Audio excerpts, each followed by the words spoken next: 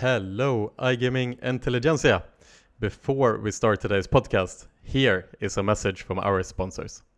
The iGaming Next podcast is made possible with the support from our sponsors at Pragmatic Solutions, leaders in intelligent platform technology. I've been working with Ashley, Lewis, and the guys over at Pragmatic Solutions over the last year, and as the early supporter of this podcast, I cannot recommend them enough. The Pragmatic Solutions player account management platform is an incredibly powerful technology stack for today's gaming business. Their modern modular platform provides all the core services to power your business, and their SaaS licensing model allows you to reduce cost and accelerate your strategic goals. Enterprise technology with decades of operational know-how at scale built in. Upgrade your business to the Pragmatic Solutions PAM platform. Visit www.pragmatic.solutions to arrange a platform demo. This podcast is brought to you by Kalamba Games, where they build the world's most engaging slots. To find out more about their hit titles, promotional tools, and Bullseye remote gaming server, visit kalambagames.com. I have the privilege of being friends with several of the guys over at Kalamba, and they are fantastic. And I'm not saying that to be invited to one of their legendary office pool parties. Or maybe I am. In any case, check out kalambagames.com. This podcast is brought to you by BitCasino, the leading Bitcoin-led casino operator that has an expansive, quality casino product featuring close to 3,000 games, including slots, table games, and live dealer casinos from some of the industry's leading suppliers. Head over to bitcasino.io to find your favorite games. Future trends, deep insights, industry leaders. This is the iGaming Next podcast with your host, Pierre, Lindh. Good afternoon, and welcome to the iGaming Next podcast. How's it going, Pini? Great, Pierre. How are you? I'm doing very well, thank you. Very, very good. It's back in Malta here. I was in Spain for a couple of weeks, actually visiting my brother. But back in Malta, everything shut down. But you know what? It's okay with me, actually. It makes me more focused on work, so I can't complain. And in Israel, everything is open. Everything is back to normal, no? Yeah, Israel is the world's laboratory in terms of COVID vaccination, and it's going great. So life is almost back to normal, and hopefully it stays this way. Yeah, I hope so as well. It feels like there is a little bit of a light at the end of the tunnel here. Obviously, Israel leading the way in the world here, actually, with the vaccination process. Is it complete now, or? It's like, I think it's like 60% of the population are like fully vaccinated. But I guess it's enough to make the numbers very, very low. I just checked yesterday. It was like 135 cases, which is very low.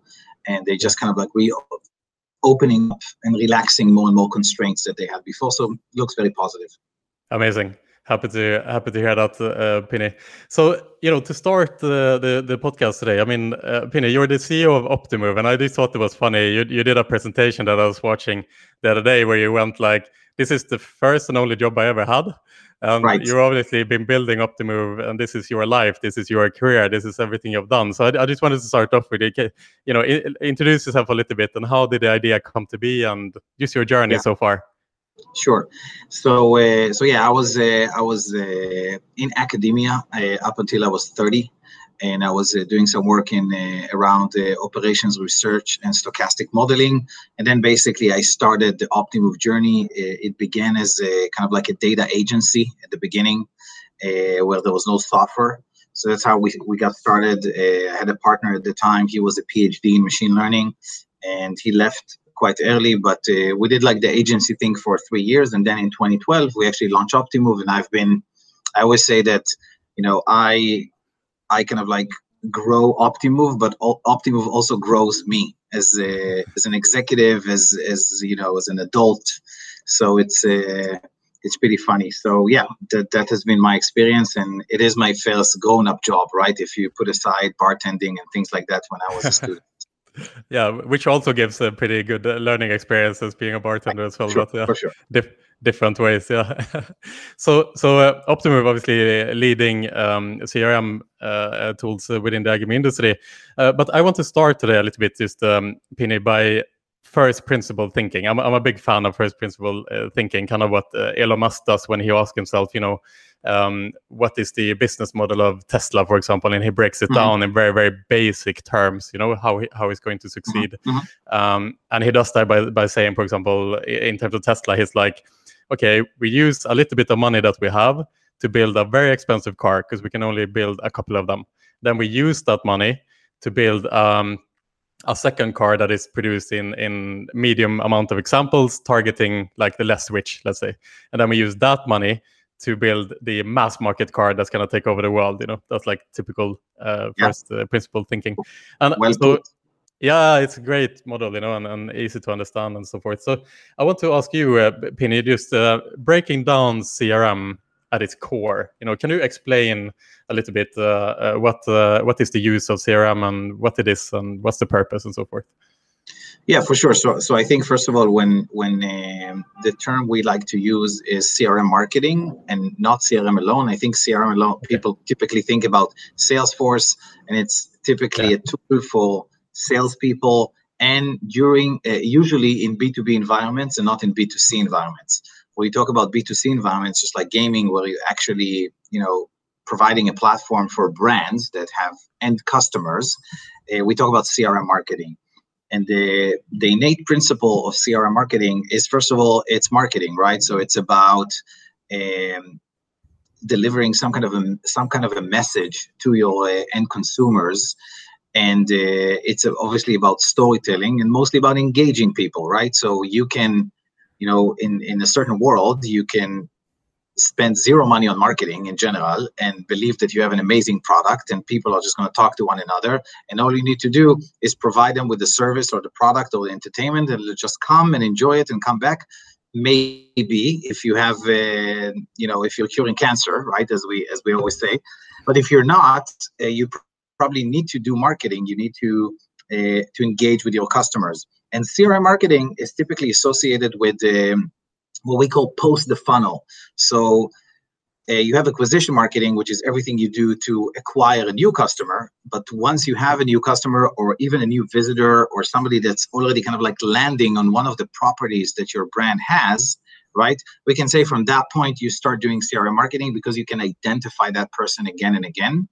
So from identifying the person, it goes back to ultimately, you want to create loyalty, you want to maximize customer lifetime value, and the way you do it is you engage with your customers, right? You send them different messages. Mostly those messages are trying to start a conversation with your customer. So you want to do something that makes them react, right? Whether it's because it's very relevant or because you find them in the best channel that you can find them, where they actually are. And it's just about, the engagement. So you send messages to people, you do a little bit of storytelling, and ultimately it becomes an extension of your branding efforts, right? Because your brand is this thing that represents your values and what you're about, and a promise for a repeated experience. Typically Americans say that, like, what is a brand? It's like a promise for a repeated experience, like something that you can expect and know. But through CRM marketing, when you create this kind of like one-to-one interaction, and this is also very important. In the past, you didn't have this because everything was mass marketing. With technology, you're able to speak to small segments, small groups of customers, and have a discussion that's much more intimate. And it all goes back to the origins of CRM, right? So usually, like, what's the idea of CRM, right? So you have your local grocer, you go down every day, that person's name is John, he knows you by name, he greets you when you go in, he tells you that the favorite bread that you really like is just arrived and it's fresh and warm. He tells you that, you can try out something new because he knows the types of other things you tried in the past and you told him that you like it. But John, the grocer, he has a relationship with 50 customers, 100 customers that he knows, because these are the people from the community, from the neighborhood. But what can a brand do when the brand has 1 million customers? So we're always chasing this story of John, right? We're always, chasing this story of replicating that level of intimacy that a big brand is trying to achieve with the consumers, with a large volume, a large quantity of consumers. So I think that's the basics of CRM marketing, if that makes sense. Yeah, absolutely. So I mean, it's I guess to summarize it, it's kind of like getting to know your customer. Like if you have a large set of customers, getting to know them on an individual basis so that you can deliver a personalized experience for them in general. Yeah. Yeah, 1,000%. Yeah. Okay, fantastic. And you talked about that the gaming industry specifically is kind of the pioneers in CRM marketing. Can you elaborate a little bit more on that? Why specifically is the iGaming industry so ahead in CRM marketing, let's say?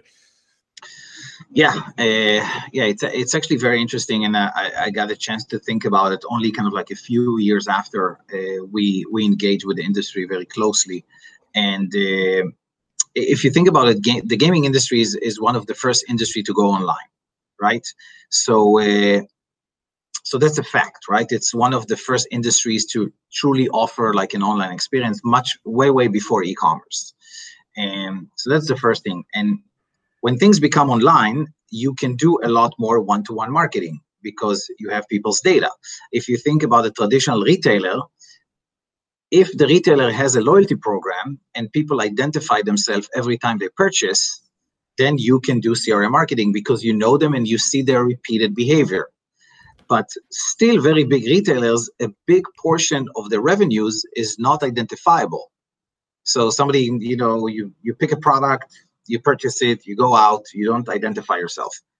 In online, everybody is essentially enrolled into this loyalty program or in an app, right? So you're automatically identified. So I think this is kind of like the beginning that made gaming a very good fit. But there's other elements that make gaming a very good fit, even if I compare it to other industries today. So one of them, for example, is the velocity, the speed of interaction. Gaming players consume the entertainment quite often, right? It's not like a retailer where you're buying mattresses and you're going to buy once in 3 years, and then during those 3 years you don't want to hear from the brand, you don't care about it, you moved on and you continue with your life. In gaming, you may play once a week, once a month, 2 times a week or 3 times a day, depending on your profile. So the very high level of interaction creates an opportunity to start multiple conversations and constantly engage with your audience, with your players. So that's another thing. Another thing is it's very data rich, right? You got different types of products. You can track every spin, every bet, every deposit, every withdrawal. And you can compile a rich story about each customer and each individual. So you got a lot of data points. That's another thing that tell you a lot of things about your players. Another thing is gaming operators. Usually, I think today there's a lot of discussions about bonusing, and some countries are restricting bonusing, for example, Sweden or Spain. But at the same time, you have a lot to say, right? You can engage with your players with many, many different things. So in retail, for example, if you want to get a discount, you need to speak to the merchant and have the merchant fund the discount, or you fund it yourself. In gaming, like things like matchup bonus and things like that are very easy to do. And you got lots of things going on in sports. You got a ton of events happening, a ton of games. So, you have people who are fans of a specific team. So you have multiple reasons to start a conversation. And the CRM mechanism at its core is very advanced, right? Very detailed. So that too creates like this really fertile soil to do CRM marketing. And lastly, I think because gaming was born online, the level of talent that you have in gaming, like people that deal with data, people that understand the predictive models, analytics departments, it's something that happened in gaming much sooner than any other industry. Interesting. So you mentioned the example of the person who buys the mattress every 3 years, for example, and clearly the difference here is that the mattress company can quite easily perfect their CRM because there isn't that much interaction that is needed, right? So there isn't that much innovation that is needed or that is possible in the CRM space for that type of product or that company. Whereas in the iGaming space, for example, there is so much interaction between the customer and the organization, and also the behavior of the customer is constantly changing. There's new products and so on and so forth. So there's just kind of incredible amount of data that can be captured to be able to then kind of perfect the relationship with that specific customer and offer unique experiences and offers and so forth. So on that note, what would you say is like the if you go back in time like 10 years and how CRM was done then, when you started Optimove in your first job and these type of things, and what progress have you made until now, and how would you say how much can still be improved? Let's say how much further can CRM marketing go than where we are today? Yeah. I think that the basic principle has always been the same, kind of like going back to John the Grocer.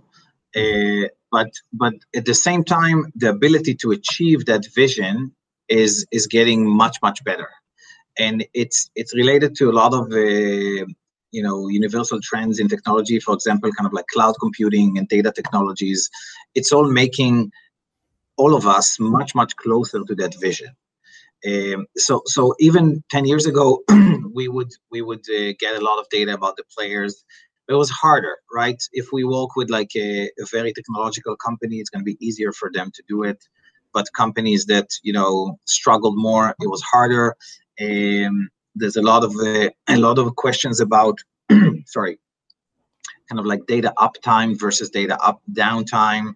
Are you getting everything correctly all the time?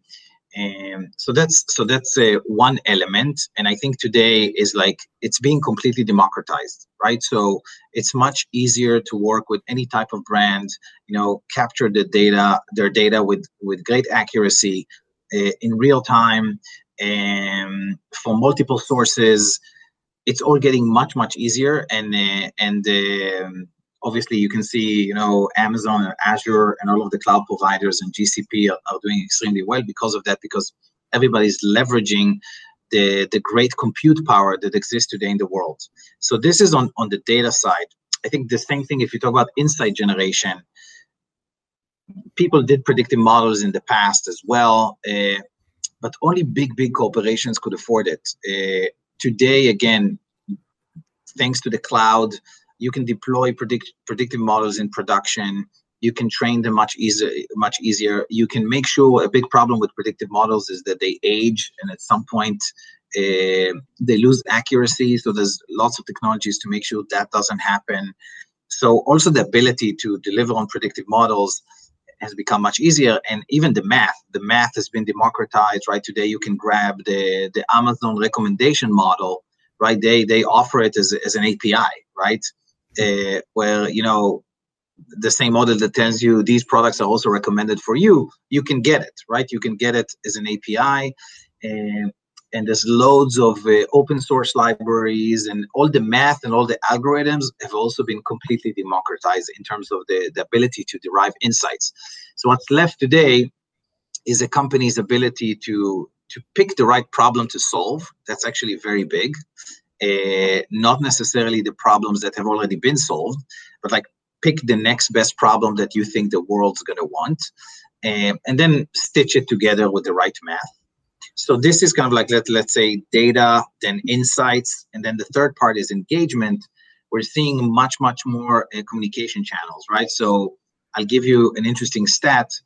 Optimove clients today, on average, they use 3.6 channels. That's the average. Obviously, the best ones would use 7, 8, 9, but the average is 3.6. And 3 years ago, it was around 2. So it's almost doubling the amount of channels. So, for example, the ad platforms, right? You can show messages today across Facebook and Google and Criteo and LiveRamp and treat it as a CRM marketing campaign. So for known customers, you go outside to an ad platform and you show the messages, which wasn't possible, I think, 5 or 6 years ago. It's been around for a while, but it's getting more and more prevalent. The same thing for mobile messaging, right? So a lot of messages, in-app push, web push, and having an orchestrator, kind of like a smart orchestrator running those messages constantly, and email and web. So it's all about stitching all of those channels together. In the past, they used to work in silos. So you would have an email team, a mobile team, a web team, right? An acquisition team that did the ads. But it's one customer, right? So ideally, you want the customer to experience the brand symmetrically across those different channels. So that's also becoming much, much better. And I think that it will continue to become much, much better. So I think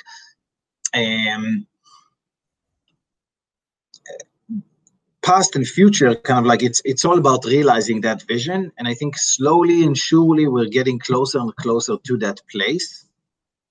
And for us, I think after kind of like the data part has been improved dramatically, the predictive part and insights part has been improved dramatically.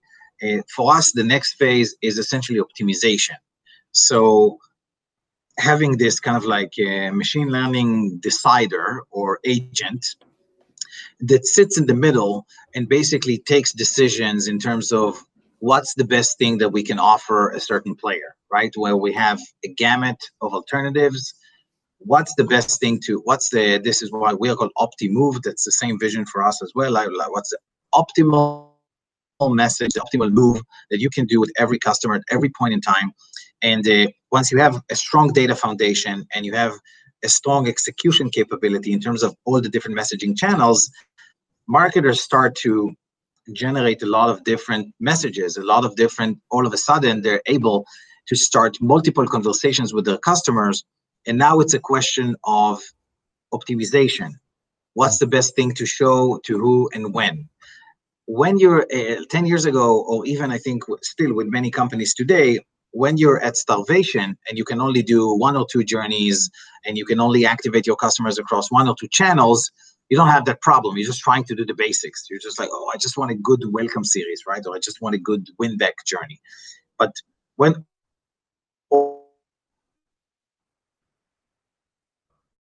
ultimately, the one title I can give it, you want to reach personalization at scale.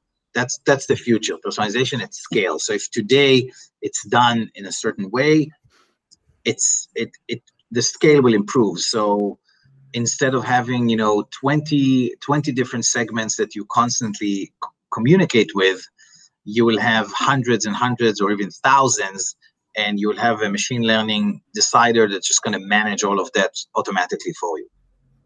Yeah, super interesting. So it sounds a little bit like removing friction and being able to work at scale to deliver that at the end of the day, that personalized experience, going back to Joe the baker or whatever is the end goal here. The grocer. Joe the grocer, yes.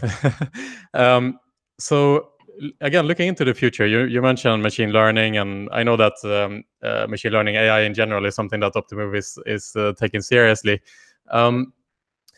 In terms and AI in general, I think is a big hype word at the moment in the world. Fueled by again Elon Musk, self-driving cars, and the feeling that we are just behind the door of like having massive AI capabilities in the real world. But sometimes also AI can be a little bit overhyped, so to say. I mean, what's your thoughts in general on AI, its capabilities, and where it will be relevant to you guys and CRM in the going forward? Like, how far can we actually go, do you think, in the next decade, let's say, using AI tools? This is we can go for hours about this topic because it's also philosophical to talk about. So I got quite a few references about it. I think that let me try to organize my thoughts, but like I would start from, I think Gartner typically use what they call a technology hype cycle, right? So exactly, it comes up, there's huge hype, go down, it starts to go down. And I think right now, I think the peak of the hype cycle of AI was like 18 months ago, and actually it started to go down. And we can and a funny story, when I started Optimove, it was like when I started actually the agency, it was around 2010, even before Optimove. I met a bunch of tech veterans, and they told me, Pini, don't use the word AI. Don't mention AI. Like if you say AI, you're going to be dead. Because at the time there was another hype cycle that like went down, but then kind of like 8 years later it came back. And I think, why did it come back? Because people start seeing things like Google Translate. Google Translate is an amazing example of AI working perfectly well, right? And constantly learning and evolving and improving. And I'm amazed myself by the results, like things I used to write like a year ago that it was shit, and now it's like decent. It's crazy. It can even, sometimes when I write in Hebrew and I try to translate it, I would write an English word with Hebrew fonts, which is not even a word in Hebrew. But Google identifies that. And so it's crazy. Amazing. So things like that, and things like Siri and Watson with the Jeopardy game, gotten people to believe that, okay, AI is amazing. It's going to change the world in every field.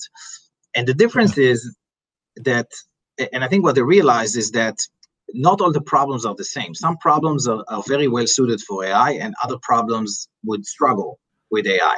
So that's in general what I would say. Another thing, there's always the relationship between kind of like man and machine. Everybody thinks about the movie Terminator, like AI is going to replace us and going to take our jobs and things like that. But actually, in history of mankind, what replaced humans is not AI, it's automation. So automation replaced humans, not AI. So like automatic cash registers in Tesco will replace human cashiers, but that's not AI, right? That's just automation technology. So automated CRM tools might replace marketers. Okay, so I'll touch that in a second. Actually, our approach is so exactly. So our approach is actually, you should think about instead of Terminator, you should think about Iron Man. So Iron Man is a man, and then when he wears the suit, right, he basically becomes enhanced. Right, so you can enhance your capabilities using AI, and that's exactly the analogy that we use. So we still think, and especially in marketing, we think that you're going to need the marketer for many years in the future. Maybe in 20-30 years, I don't know, maybe technology will get to a scary point, but like at the moment, you still need the marketer to come up with an idea, right? People always talk about, when you talk about man versus machine, you say, machines can do many things, but they don't know how to ask a question, right? So asking a question is something that people will probably forever be better than machines. And another thing is, machines don't know how to design an experiment, right? To design a multi-step experiment that's going to give me some kind of a result and I can reach some kind of a conclusion. So in those areas, you still need the human being. You need the person to say, hey, if the player has a lot of balance in their account and they haven't played for 3 months, I think that's a cool idea for a campaign. I mean, a machine would need a semantic knowledge of the world, trying to understand, but we're predicting something about people. We are people, we get it. Like, it makes sense to us. It's easy. So our thinking is something that works. We think in terms of narrative. And it's a completely different way of thinking. So our entire approach for AI is basically enhancing the marketer. So saying to the marketer, look, you come up with ideas, you come up with different experiments, and we use AI mostly for optimization. So in that, so the marketer defines kind of like the framework. He tells the AI, this is where you play, right? You play over here. I define the boundaries. I define the framework. I tell you, what is the surroundings of the problem that you're going to solve, and then AI is going to use, the power of computers and trying multiple variants and things like that, and find the best solution, and just, squeeze a little bit more value than what the marketer would have done alone, right? Sometimes a lot more value. So I think that's the general approach. It's not necessarily, I think, in the beginning, you asked me about what happened like 10 years ago. So a lot of people think that, AI is usually when you think about the problems, you have a clustering problem, a classification problem, and a prediction problem. Those are the three most common problems that you solve with AI. Like coming up with the risk of churn model, propensity model, or predicting future value, like predictions themselves, they're not as beneficial, in my opinion, unless they're used for optimization. So the whole point is to take what the marketer has done and then use all of these models for better decisioning, better optimization, better serving of messages, choosing the best thing to do, but among alternatives that the marketer has provided. I'm going to stop here to see if you still have a pulse. Yes, I do. I'm listening deeply here. I mean, just a comment from my side would be what you are saying here as well. To summarize as well is the fact as well that, like I said, the input has to come from the human. Let's say what is the goal here? What are we kind of doing? But another aspect perhaps is as well the trust between the human and the AI, in the sense that not in the sense of the Terminator perhaps, but AI and machine learning is so complex that when Google programs their machine learning system to recognize a dog from a cat, it can do it really well. But we as humans cannot say why it can do it, right? And that poses problems in if you scale it up. You don't know if you can trust the AI to take the right decisions always, right? So, for example, I don't know if you have seen this funny example of the Husky AI problem, where basically they program a machine learning system to recognize husky dogs from normal dogs. Okay, and after a while, the system start learning, it start perfecting it, and after a while, it start getting the right answer every time. But they realized that it didn't recognize a husky from other dogs because it was a husky. The reason it recognized husky was because most of the huskies are in icy conditions, so there's always like snow in the picture. So the machine learning system learned to recognize snow from not snow, and that's how it told the human that it was a husky or no husky. And I guess that boils down to the problem where we don't know exactly why the machine learning system comes to the conclusion it does, and that's also why we need a human to intervene sometimes, right? I think that's actually, it's about understanding how it works. I think that this is a great example, but that you just mentioned. So my 3-year-old, when he was 2, you show them he saw a real cat and then 2 pictures of cats, and after 3, a sample size of 3 observations, he can identify a cat, in 3D, in an illustration, this is what we are very good at. So if you think about human versus machines, people are very good at generalizing with very low sample size. Right? We do it all the time, right? Because that's how we're wired as creatures. It's something primordial in the way we're programmed, right? It's basically in our machine code, right? It's way down there, and humans are very good at that, right? You can see the same thing repeating itself 3-4 times, you're done. You're like, oh, I'll never do this and this and this when this and this and that happens. That's how you think, right? That's why, by the way, we're also racist. But let's not go there. But that's in general the same reason why we are racist, because we are wired like that. And a machine, and my 3-year-old could spot like a new animal after 3 observations. The machine learning algorithm needs millions, if not billions, of observations of different pictures where there is a cat to ultimately see that this is a cat. But the way it works, it's basically very simple, right? So, like I think with a cat, it's finding the triangle of the pointy, but it doesn't start with like a strategy. It basically starts with brute force. It scans. So What happened with the husky pictures, it's not because of some kind of an intent. Exactly. What happened was it just turned out to be a very good strategy. If you see a dog in a picture that has many, many white pixels, which is probably snow, and I'm probably oversimplifying it, right?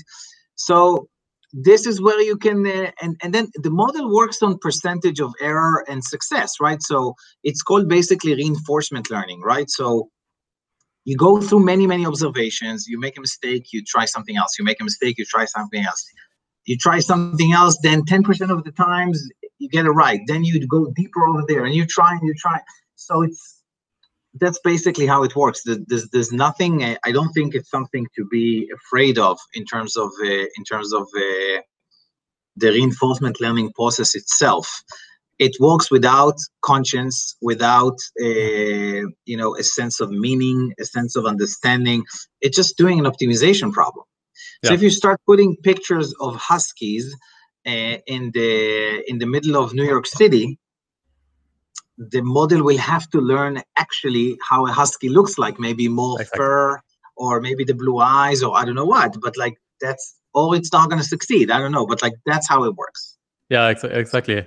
I think I guess in that example is just that, and it could perhaps be that this bias exists in other AI machine learning systems as well, where it tells the right answer, but we just don't know why, and it might be saying it for the wrong reason. So kind of unleashing AI for much more complex operations and much more important operations. Let's say, for example, you unleash AI to replace lawyers to interpret contracts, for example. To make that commitment, we really need to know why the AI is choosing certain decisions. And I guess that is the limitation in AI right now, that we just don't know how to break down the machine like the neural networks that is associated with the machine learning system. Whereas I think which is a big problem in AI, I think, how they are trying to solve it is by creating explainable AI, right? Like XAI, that is called, right? Which basically solves that issue. We can look at the model and we can say that the AI is choosing the huskies because there is snow in the picture. We can see that black and white kind of thing. And I guess that is the key to kind of unlock so we more actually important AI. We did it ourselves. So like sometimes if we build a model, if we build a model that's based on a neural network, as you mentioned, and you get a great prediction, and the prediction is very accurate, but the customer tells you, but who's going to churn? To tell me the reasons. So then what we do, we take the results of the neural network, and then we build a decision tree. It just shows you what happens. So, if the customer didn't visit your site for more than 30 days, and then if the customer is, never played poker, and then you build another model on top of the deep learning to explain the deep learning. All right, I understand. So that has to be, I mean, a little bit the key here to kind of really unleash the AI to take more deeper decisions, or to give better recommendations. Actually, so that I actually can explain why it's taken certain decisions. Basically, I mean, that must be a big focus of you guys as you are developing your AI systems, I would imagine. Yeah, but I think for us it's definitely kind of like we have some other applications in the system that we have a bot called Optibot that basically gives recommendations, and sometimes kind of like the marketer needs to trust the recommendation before the marketer actually analyze. And sometimes you have some trust issues there, and people need to be convinced, or it's not a part of the strategy that they decided to do as a company. So many times the problem comes from even users are afraid to take decisions that may impact. They don't want to go through kind of like the approval cycles and go up and ask their manager or the executive. So yes, over there we see some trust issues. But overall, when the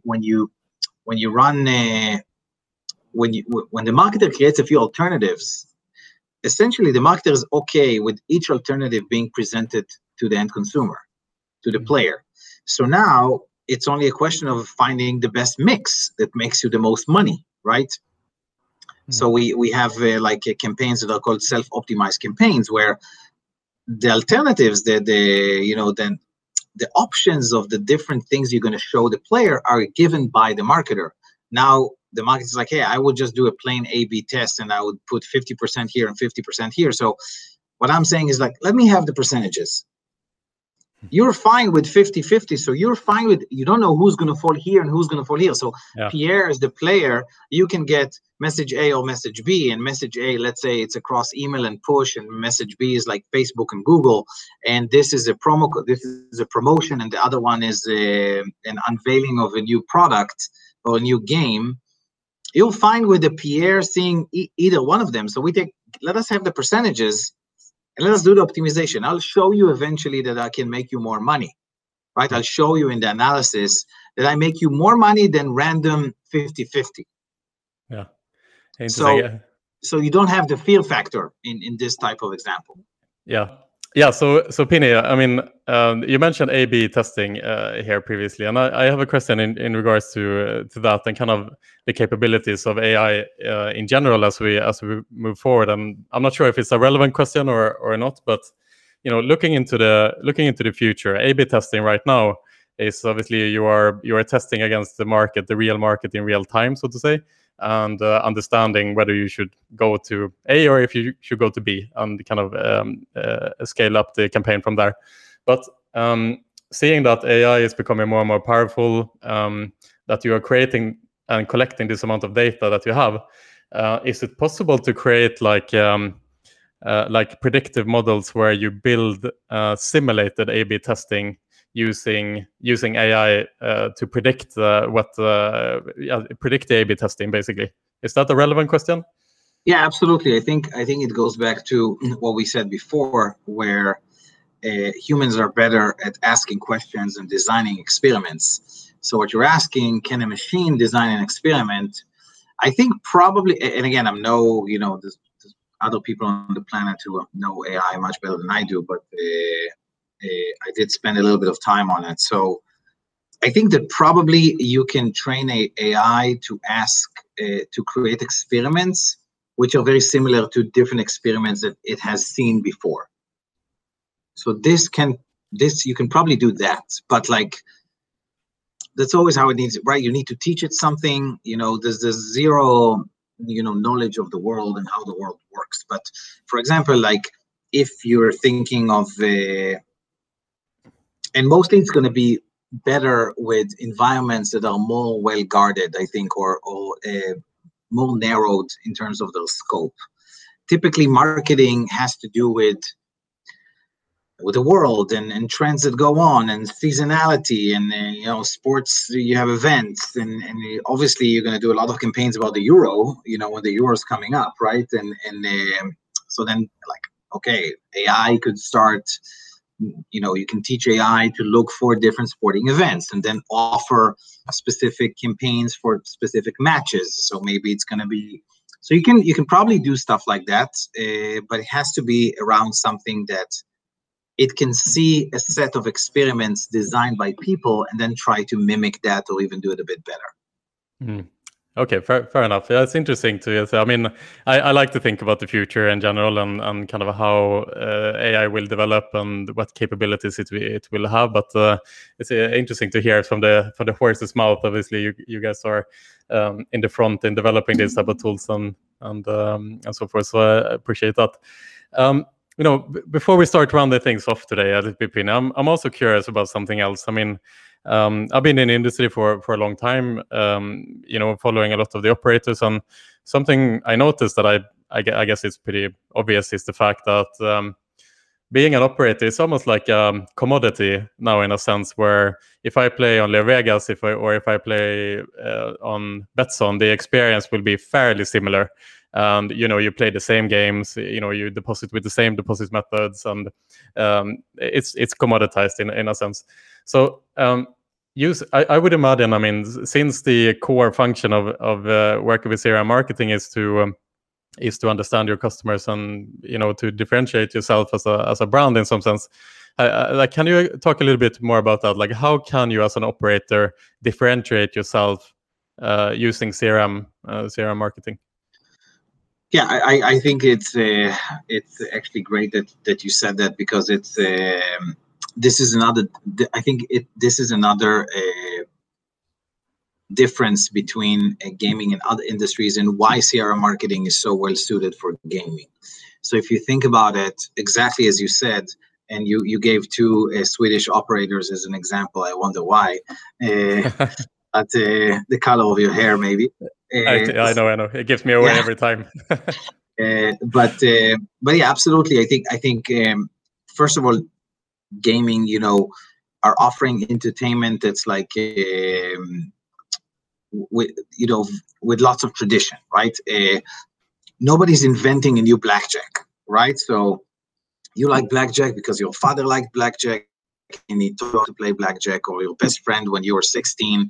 So we don't see a ton of new games in that space, right? So the games themselves are pretty similar, and then operators are using different content providers, and they just kind of like connect them to their platforms. So as a player, I can play games I can consume exactly the same content, probably with most operators, right? So you can say, and of course, different operators, they have different experience on their platforms, and they do have differences, but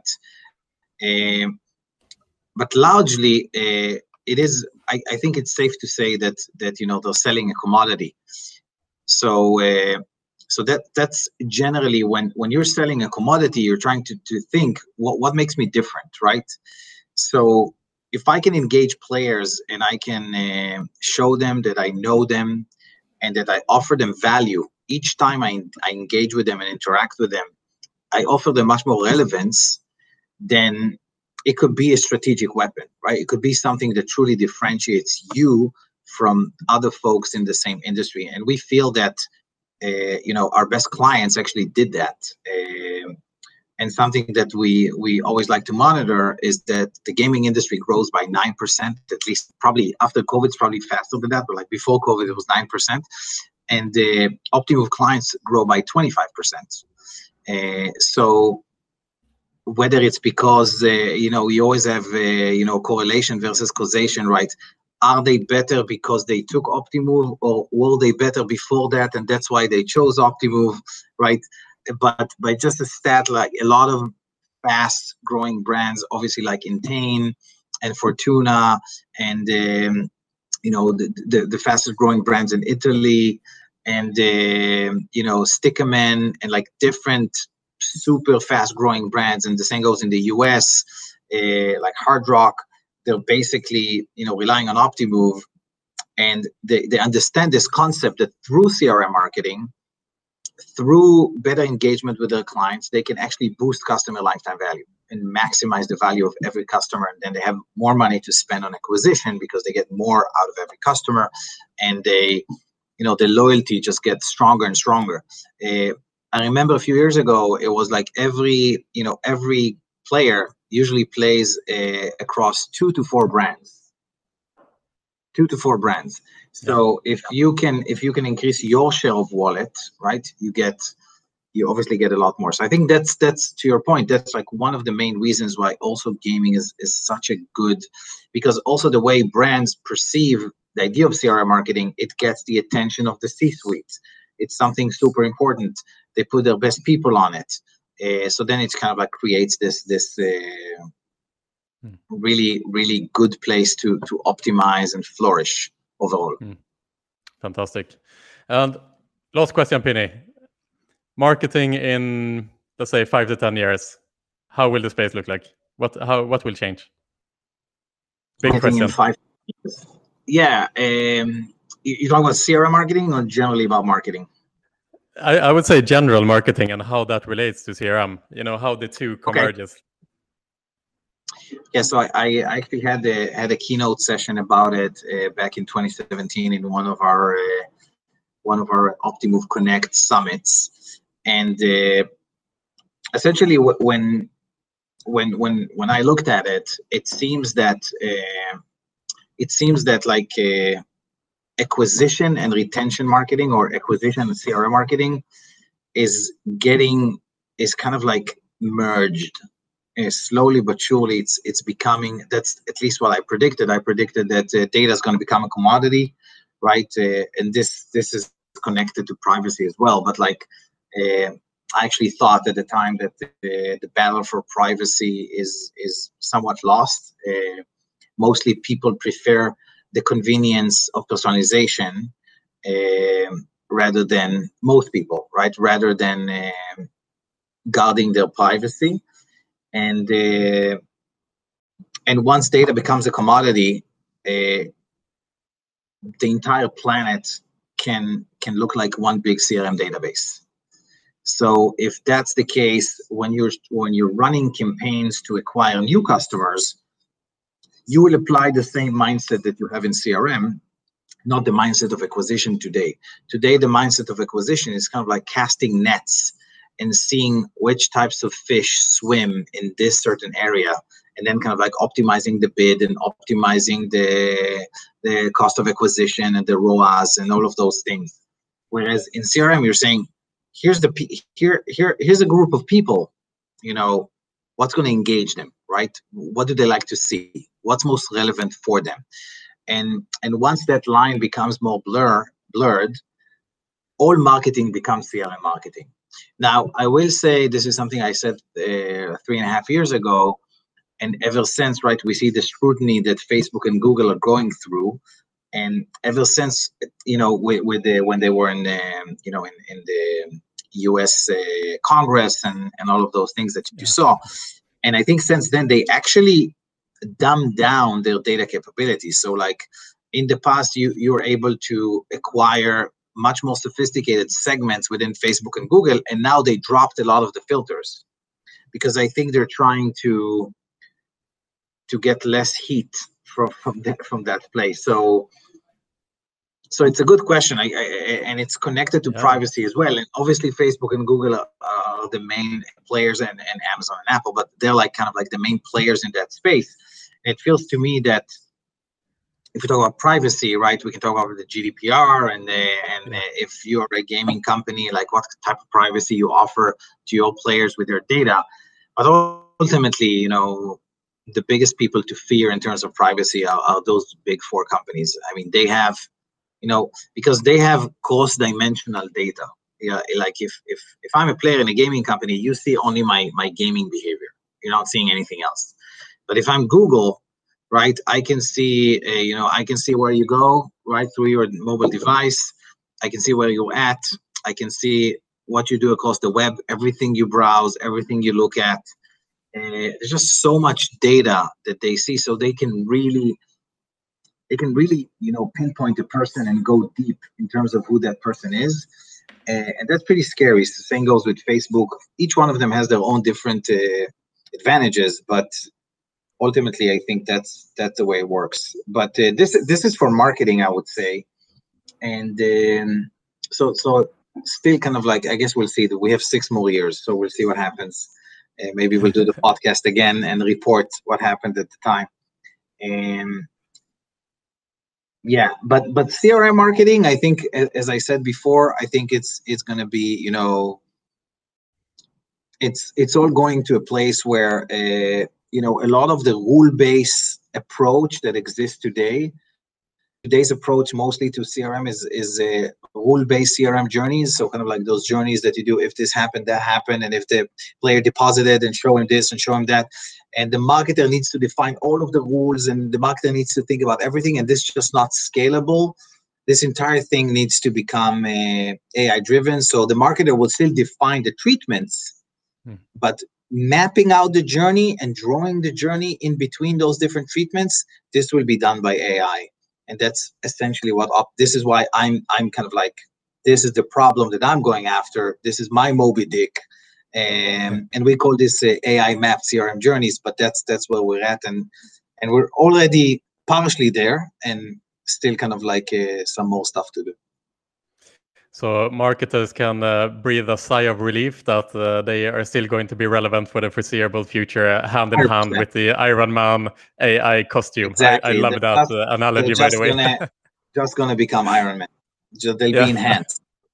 And who wouldn't want to be Iron Man? I mean, amazing. Exactly. Pini, it's been on... Tony Stark, right? Exactly. Pini, it's been an absolute pleasure today. You know, like you're saying, we definitely have to do this again. Like, thank you for giving the time today. I mean, I said before the podcast that I'm just a little Padawan here today, listening to Yoda. You know, and it's been a fascinating learning experience to go through this podcast together. So I wanted to just thank you for that opportunity. You know, Optimove, I mean, I've been following you guys for quite some time. We haven't met before, Pini, but I'm really happy that we're in touch, and I'm really happy that to see kind of the growth that you've had over these 10 years, and hopefully this will be the one and only job that you will have for a long time. In other words, together with the growth process that comes with it. Awesome. Thank you so much, Pini, and I wish you a good day, and take care of yourself, okay? Great. I love being in the podcast, and thank you, Pierre. And I hope the listeners got some value from the podcast. Absolutely. All right. Take care of yourself. Take care of each other, and we'll see you soon.